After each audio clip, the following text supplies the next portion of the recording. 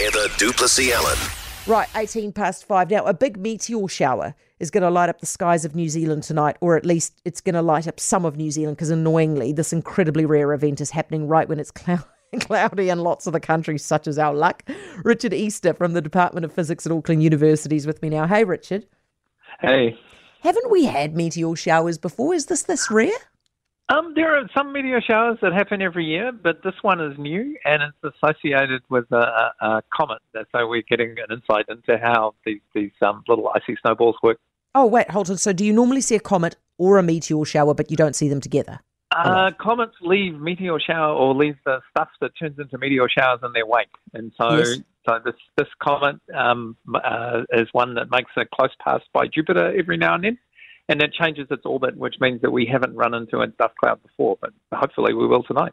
Okay, now where can you see it, Richard? Well, firstly, you've got to find a place that isn't cloudy, which is going to be a challenge tonight by the look of things.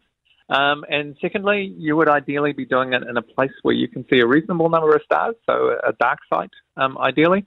And you look up towards the north and west, but the meteors themselves streak across the sky, but they'll seem to be coming from a spot in the northwest sky.